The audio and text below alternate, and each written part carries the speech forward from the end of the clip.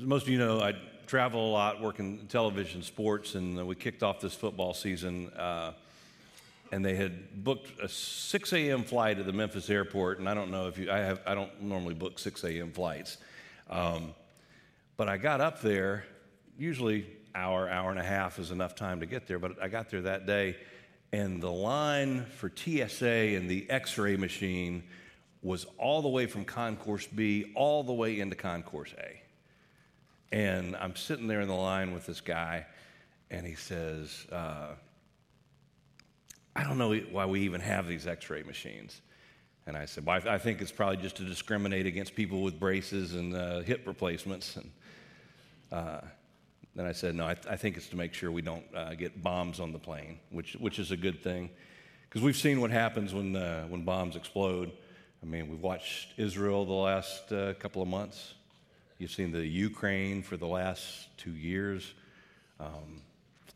Even Oppenheimer, the movie, came out where you saw what the big nuclear bombs did. 250,000 innocent people largely killed in just a matter of seconds. Thankfully, we haven't seen many bombs on the planes lately, but unfortunately, a lot of people are carrying bombs all the time that a metal detector can't pick up, and that can do maybe even more damage. An emotional bomb is what I'm talking about. And there may be bombs that go off every day where you are when somebody's temper shows up. Maybe it's yours, and maybe it hurts people that we care about deeply. I'm pretty willing to bet that there's not a person in this room that hasn't been hurt by somebody else's anger. And there's probably not a person in this room who hasn't hurt somebody else with their anger. And let me tell you, I got a front row seat to that. Forget front row seat. I'm center stage on that a lot. And I'm ashamed to say, it almost destroyed my marriage a while back and some good relationships. So this morning, we're going to continue our series called A Man and His Battle, and we're going to talk about anger. And I think hopefully some people can relate, and it's not just me. But I want to share what God has used to diffuse my time bomb of anger, and also what God showed me about where anger comes from and the damage that it does. And what I'm telling you is nothing that you don't know already. I'm just reinforcing it, and I'm sharing how God used that in my life.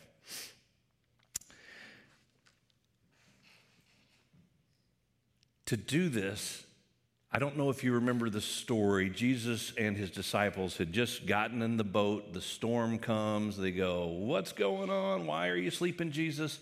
And that's where he calms the seas.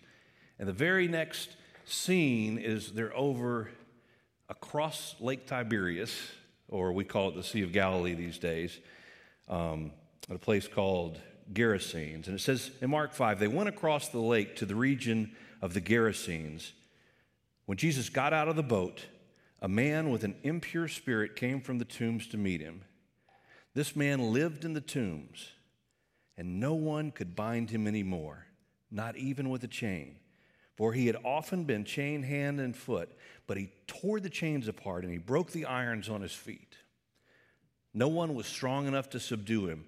Night and day, among the tombs and the hills, he would cry out, and he would cut himself with stones. Ever felt that way?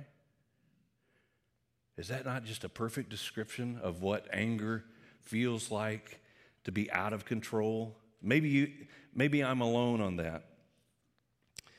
Filled with a destructive force that you couldn't control, maybe towards a friend, a parent, a boss, sibling. I ran into a veteran high school teacher, over 30 years of teaching, and I love it when you see somebody who's been in the system that long. And I say, you have obviously seen some changes. What's the biggest change you've seen over your almost 40 years here? And I was expecting her to say something along the lines of, well, technology. Used to we use these things called textbooks. Now it's all tablets or something like that. But you know what she said? Is anger. Kids' anger. they'll just bust up over anything. And the anger in their relationships, anger in their music, anger in the movies. Help me out here for a second. Little Q&A. Finish this sentence. Just a couple of you shouted out. One reason people are angry inside. Help me out. What do you think? One reason people are angry inside. Make you think a little this morning. Fear. Okay. That's good. What else? Frustrated.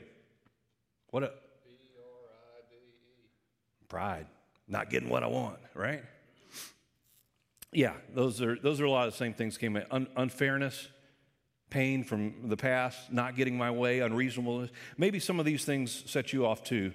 And so I want us this morning to do some thinking about how to diffuse what's ticking inside. I want to share a little bit of my story. And so I will.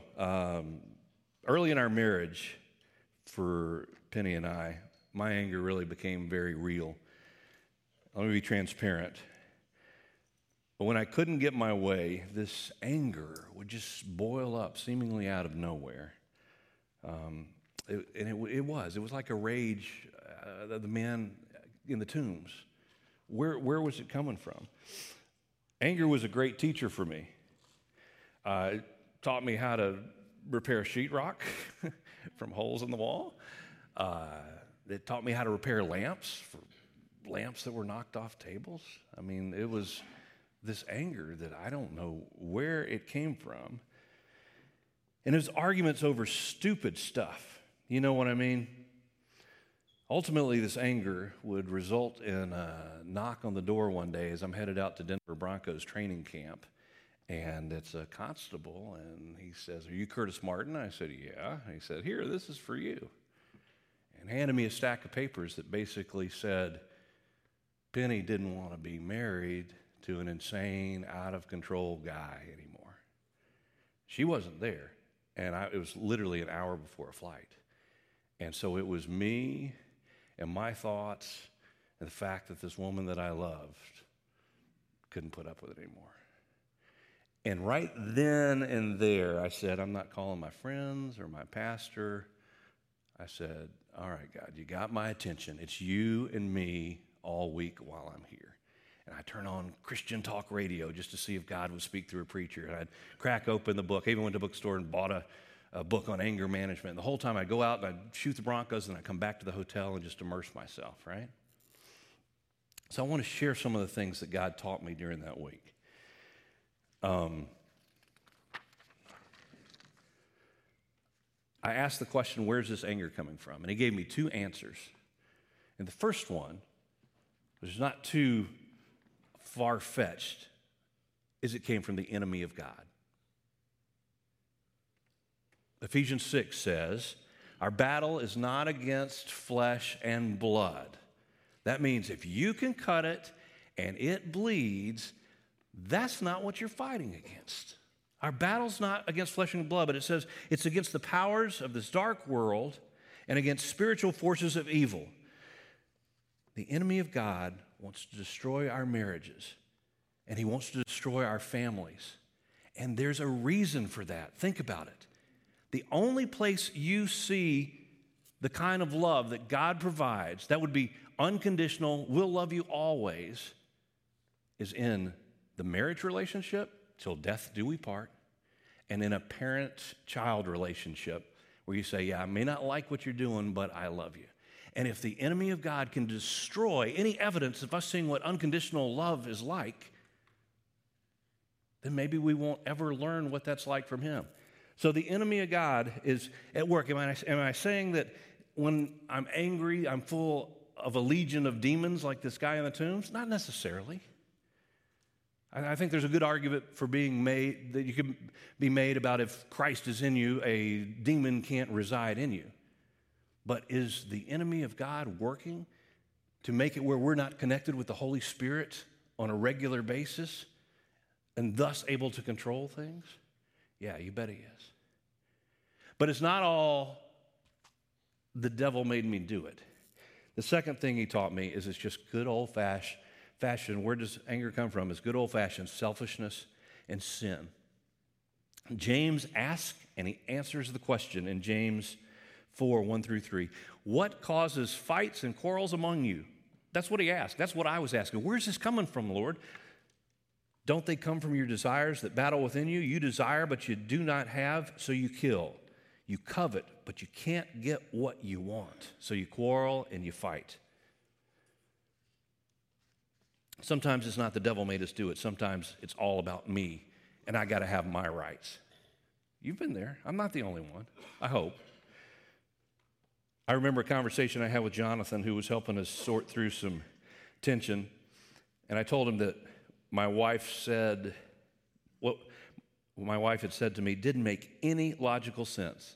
I know you've never been there. And I was absolutely correct. And I had a very solid argument. I'm a good debater, and I'm black and white, and I knew what I was saying was right, and hers was just based off of feelings. And he said, Curtis, you may be right. You may be absolutely correct in your arguments. But ultimately, it may be about giving up your right to be right if you want to resolve this. And I was going, what? That's not fair. Who does that? And of course, it's Jonathan. He said, Jesus. Let's look at Philippians 2, please. Do nothing out of selfish ambition or vain conceit. Rather, in humility, value others above yourselves, not looking only to your own interests, but each of you to the interest of the others. And here's the motivation. In your relationships with one another, have the same mindset as Christ Jesus, who being in the very nature of God, didn't consider equality with God something to be used to his own advantage. Rather, he made himself nothing by taking the very nature of a servant, being made in a human likeness, and being found in appearance as a man, he humbled himself by becoming obedient to death, even on a cross. Selflessness versus selfishness. And God shows me those were the two things that were kind of at the heart of anger. All right, let me help me out one more time here. One kind of damage that I've seen anger do. It doesn't have to be that you did, but one kind of damage I've seen anger do. Anybody?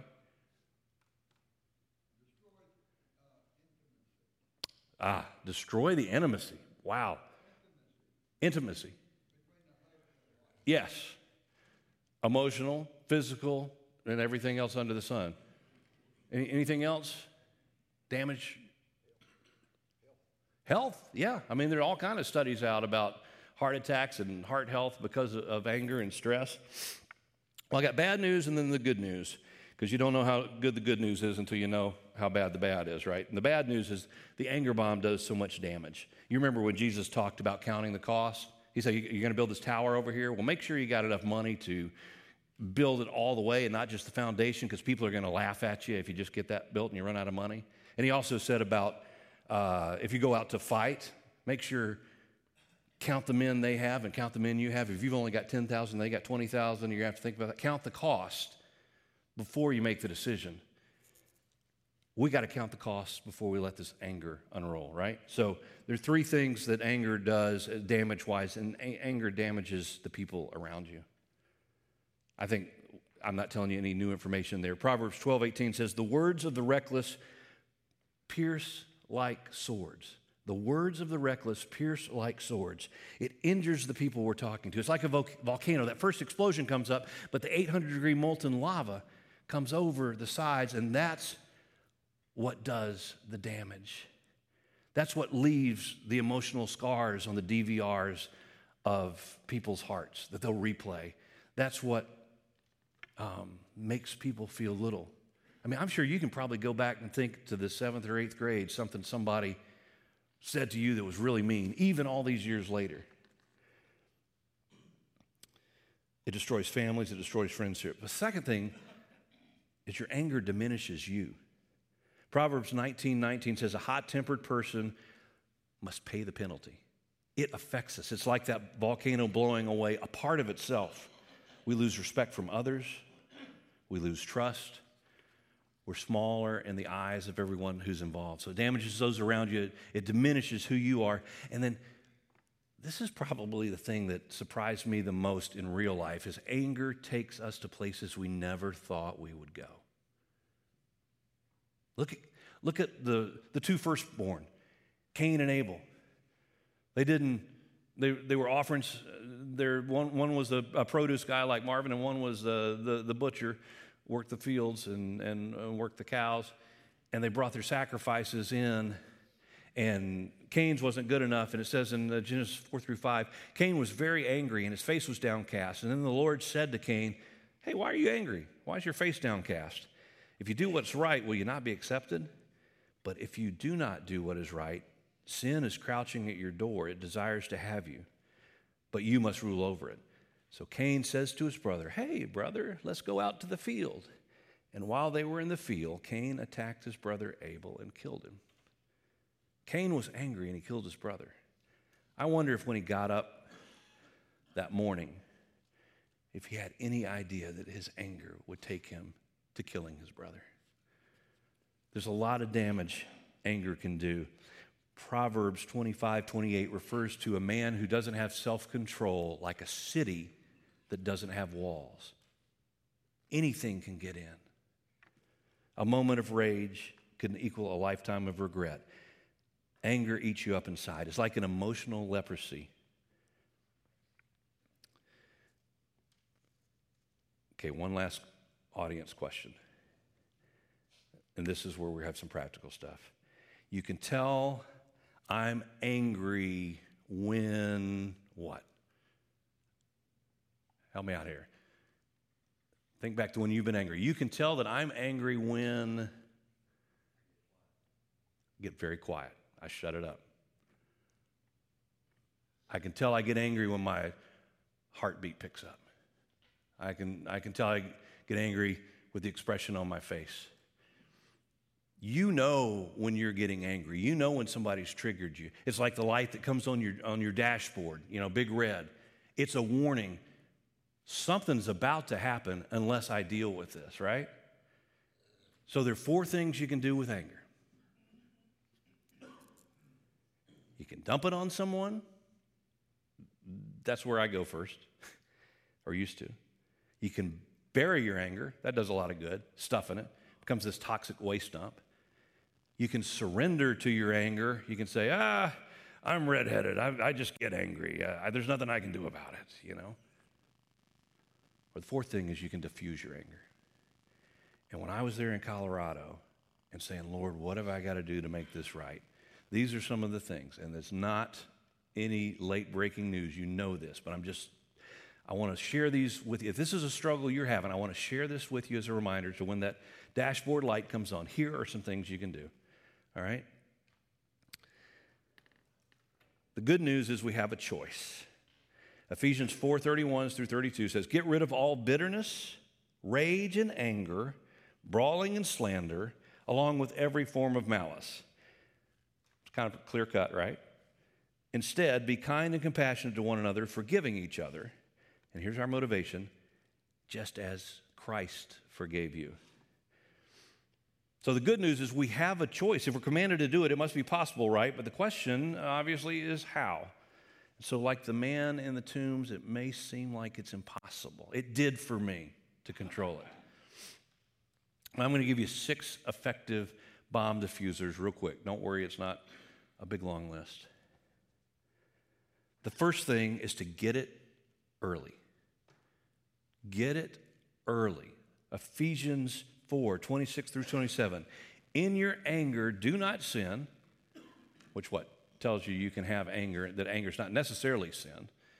That's a whole other sermon. But it says, in your anger, do not sin. Do not let the sun go down while you're still angry, and give the devil a foothold.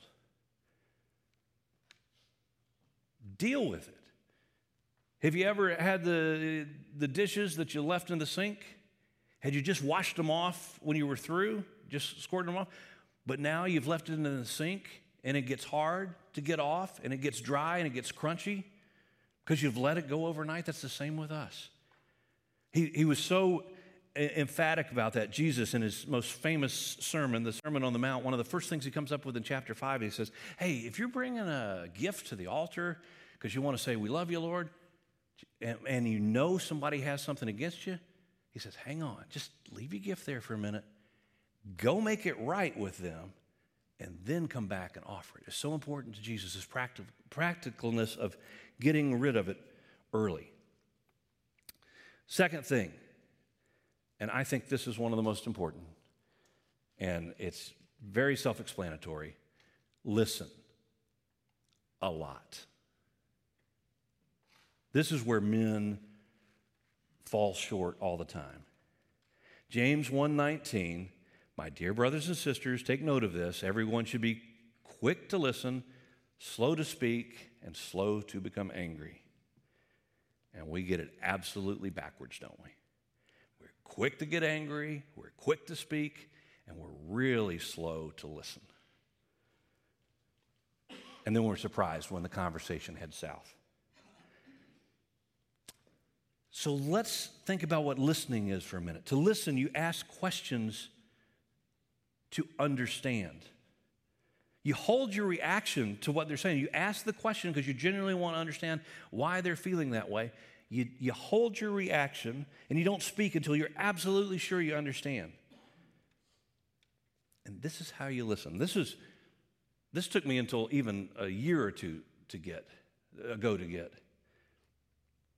You listen to understand, but you don't listen for rebuttal.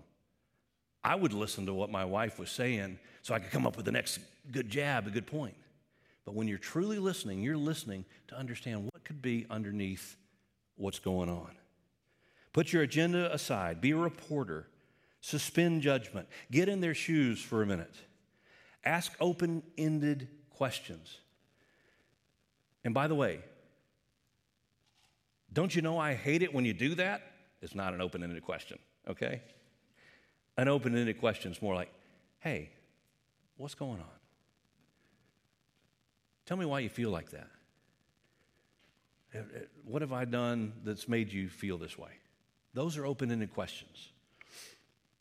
And then the real test is, can you tell it back to the person you're angry with in their own words? If you've been listening, you can tell them back in their own words. So what you're saying to me is, when I spend all this time on the golf course, you feel like I don't want to be with you. And all of a sudden it goes from a battle zone to he understands me. And then if you're really listening, you validate. And you can just, a simple sentence like, I can see how you might feel that way. I understand. And all of a sudden that opens the door for communications because you've listened. And when it is finally time to talk, run it through the Ephesians 4:29 filter. Let nothing unwholesome come out of your mouth, only that which is good for building up others according to their needs. Is what I'm going to say going to be unwholesome when it comes out of my mouth? If it is, not time to talk yet. Is it going to build her up or build this person up? Okay, yeah, I can say that. And a helpful phrase to do that is when you do finally want to express your feelings, because you've got to talk about it, you say, when you do this, it makes me feel like this. You're not attacking the person at that point. When you text on your phone while I'm talking to you, it makes me feel like you're not listening. You haven't said, you never listen to me. You see the difference in those two? The tongue is powerful. It's compared in James to tiny ships, a tiny rudder on a ship and a tiny spark that starts a forest fire. Listen to this verse. This is very convicting to me. With the tongue we praise our Lord and Father, and with it we curse human beings who have been made in God's likeness. Out of the same mouth came praise and cursing. My brothers, this should not be. Barrett had his birthday one night at youth group, and I had brought in this big thing of chocolate pudding with Oreos on top for his birthday. And then I asked Luke, I said, hey, Luke, would you take this cup and go dip some toilet water out? Don't touch your fingers on it, but just dip some toilet water out and bring it back. And he brought it back in. And I took a spoon and I just put it in the toilet water, and we talked some more about some stuff. And I said, hey, by the way, it's Barrett's birthday. Barrett, I got you some pudding with Oreos on top. And I pulled the spoon out of the toilet water and said, here you go, happy birthday, buddy. And he didn't want to take it. I said, why do you want to take it? He said, well, the spoon's been in the toilet water. Out of the same mouths come praise to God and us tearing up other people. And James just said, this should not be. The tongue is very powerful in how we use it. Third thing is take a time out. Proverbs 15:1 says, a gentle answer turns away wrath, but a harsh word stirs up anger. Take time to cool down. Act instead of react. The strongest weapon we have in our arsenal is what? What did that just say? A gentle answer turns away wrath.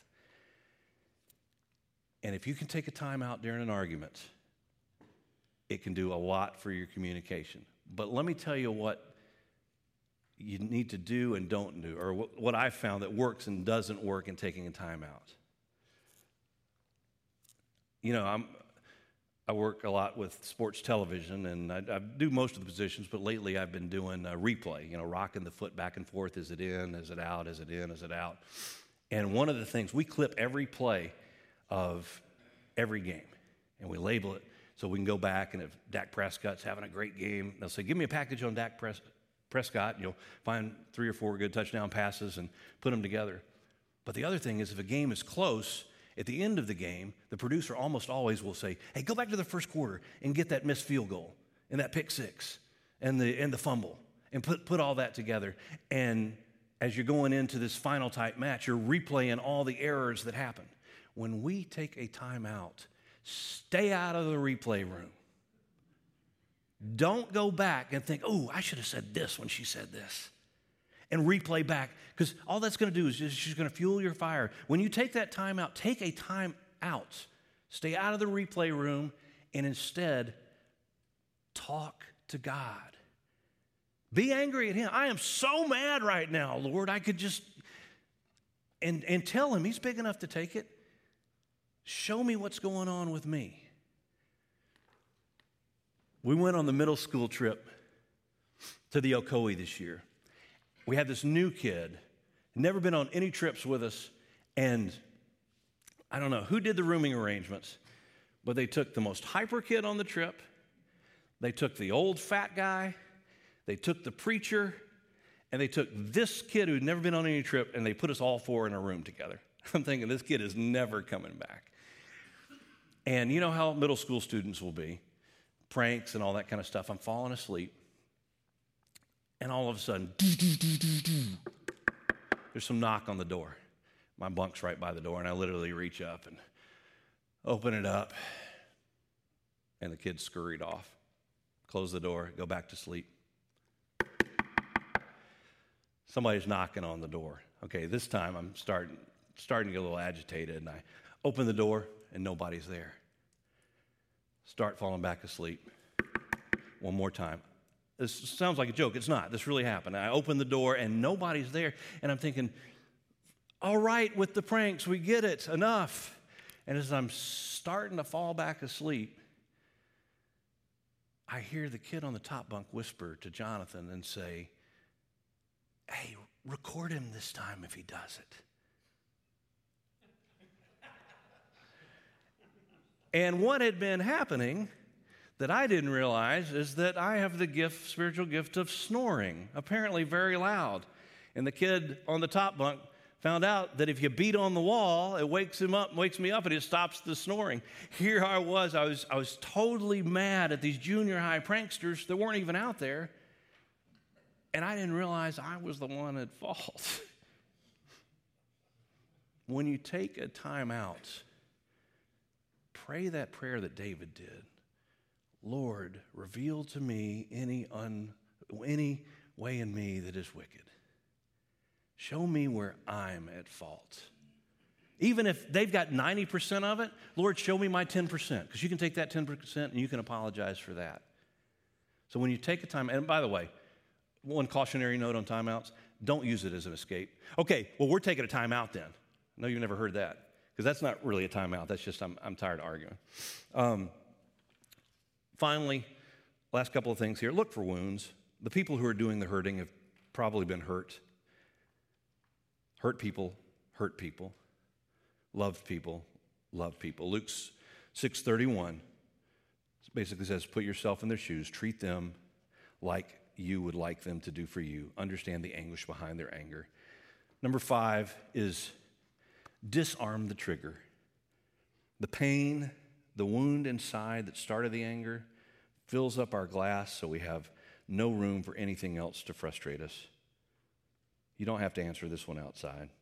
Way down deep inside, I think I'm carrying a lot of anger because that may be something that needs to be unpacked.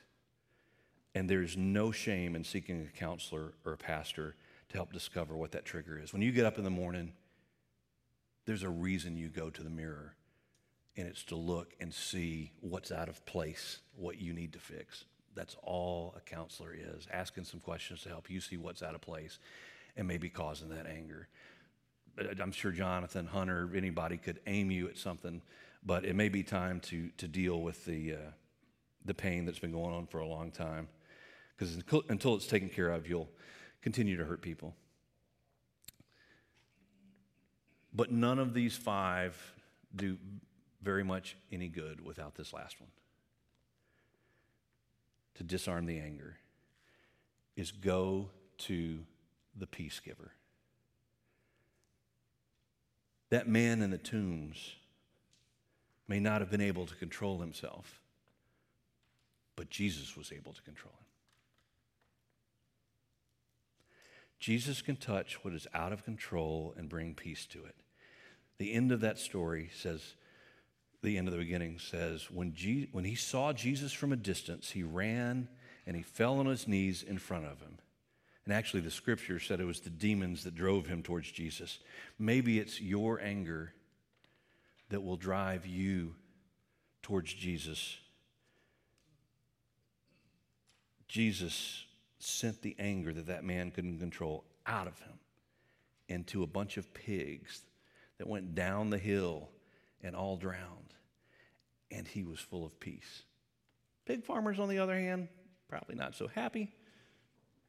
But the end of the account says that because of his encounter with Jesus, he was a different man. People didn't even recognize him. Like you, that fire burns inside, and your angry moments are just symptoms of a greater fire.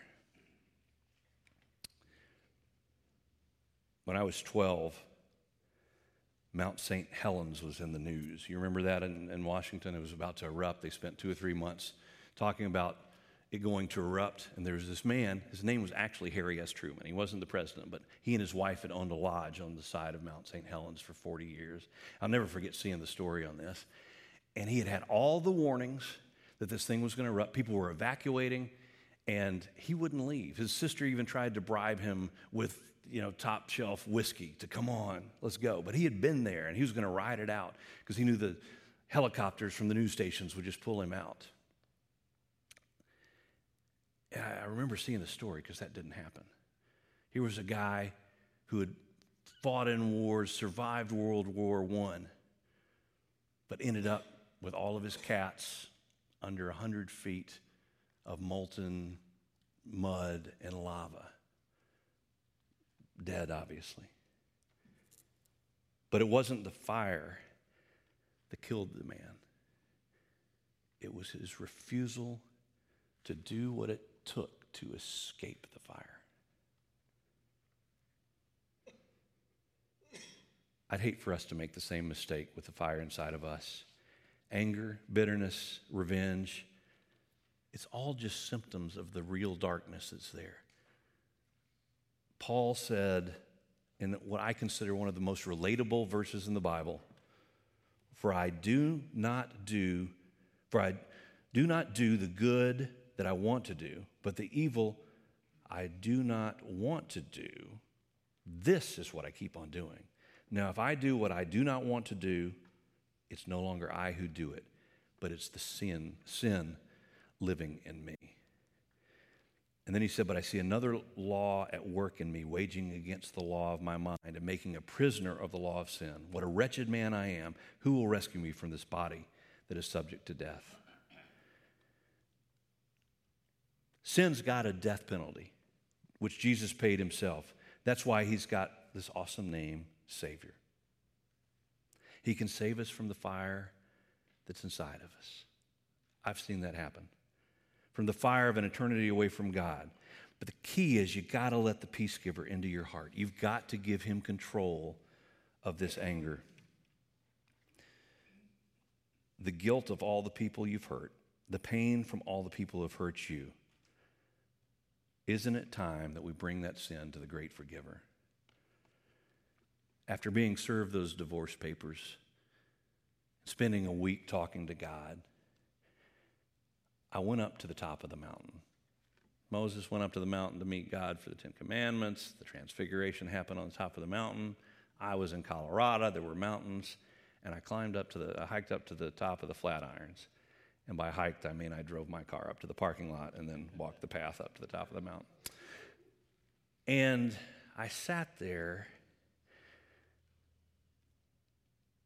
and asked God to meet me. And I sought him. And when I sought him, he answered. And I prayed like David, show me any wicked way in me. And boy, was God able to oblige. He showed me how selfish I was, still living life with me as the priority and not him, not my wife. He showed me how I was totally the opposite of 1 Corinthians 13, the love chapter. Love is patient, love is kind, love doesn't remember things. He showed me the damage that my tongue and sarcasm had done. He showed me how I had not appreciated or taken care of the gift that he had given me. I was bawling. I was convicted that I was the problem.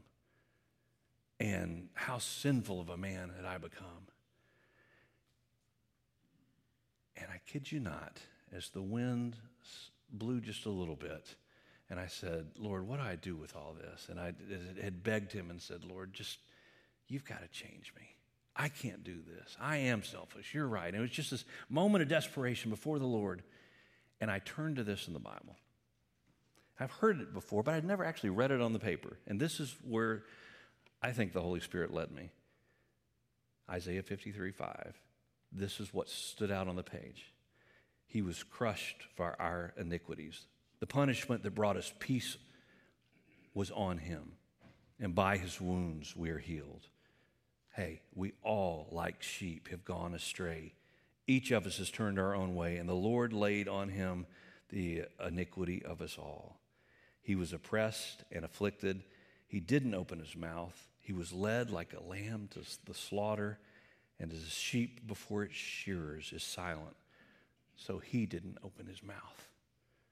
That's what God was hitting me in the face with. And I flipped some more, and I said, Lord, what have you got for me? And it landed on the story of the prodigal son. The story of a guy who was so selfish that he wished his dad were dead so he could take his inheritance and go live the life that he wanted to live. And this is what I read. But when he came to himself, he realized, how many of my father's hired servants have more than enough bread, but I perish here with hunger? I will arise and go to my father. I will say to him, Father, I have sinned against heaven and before you. I'm no longer worthy to be called your son. Treat me as one of your hired servants. And he arose and he came to his father. And this is what just broke my heart. It said, but while he was still a long way off, his father saw him and felt compassion and ran and embraced him and kissed him. And the son said to him, Father, I have sinned against heaven and before you. I'm no longer worthy to be called your son. But the father said to his servants, bring quickly the best robe and let's put it on it, and put the ring on his hand and the shoes on his feet, and kill the fattened calf, and let us celebrate, for this my son was dead and is alive again. He was lost and he is found. And I was just a big heap of tears in the middle of God's love. And then something happened that I had never witnessed before and have not witnessed again. All of a sudden on the mountain, this wind just came through the trees, and it built and it built. And it was just this terrific wind for about 15 minutes, and then it subsided. It It was just like you were in the presence of the Lord. Later, I would learn that the word for spirit in the Bible, ruach, is a word that means wind. I knew that when I had met with him and said, I'm sorry for how I've been, please fix me. I was there and God was saying, I love you. And for the last 13 or 14 years, he's restored our marriage, but it's only because of him. I've got to go back to him every day. It's like the illustration I always give to the kids. I brought it here before. The pure cup of water, if you mix in that food coloring, there's no way for you to separate it out. The only way to get what makes the water dirty out is by putting fresh, clean water in every day. And that's what the Bible calls living by the Spirit. You get up and you go, Lord, today you're in control of my tongue and my life and my emotions, and I'm going to live by the Spirit. Apples grow on apple trees. Cherries grow on cherry trees. And the fruit of the Spirit grows in the life of someone who commits his way to him. And the fruits of the Spirit are love, joy, peace, patience, kindness, gentleness, self-control.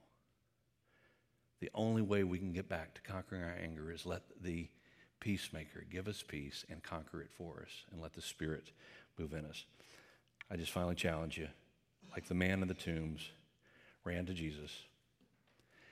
If this is something you've been struggling with, do what he did. Fall on his knees and say, Jesus, help me. And watch it happen. I'm living proof. It's not fixed all the way, but it is. Like the man at the end of the story. I'm a totally different man from how I was 13 years ago because of Jesus taking that over. So thank you all for your time.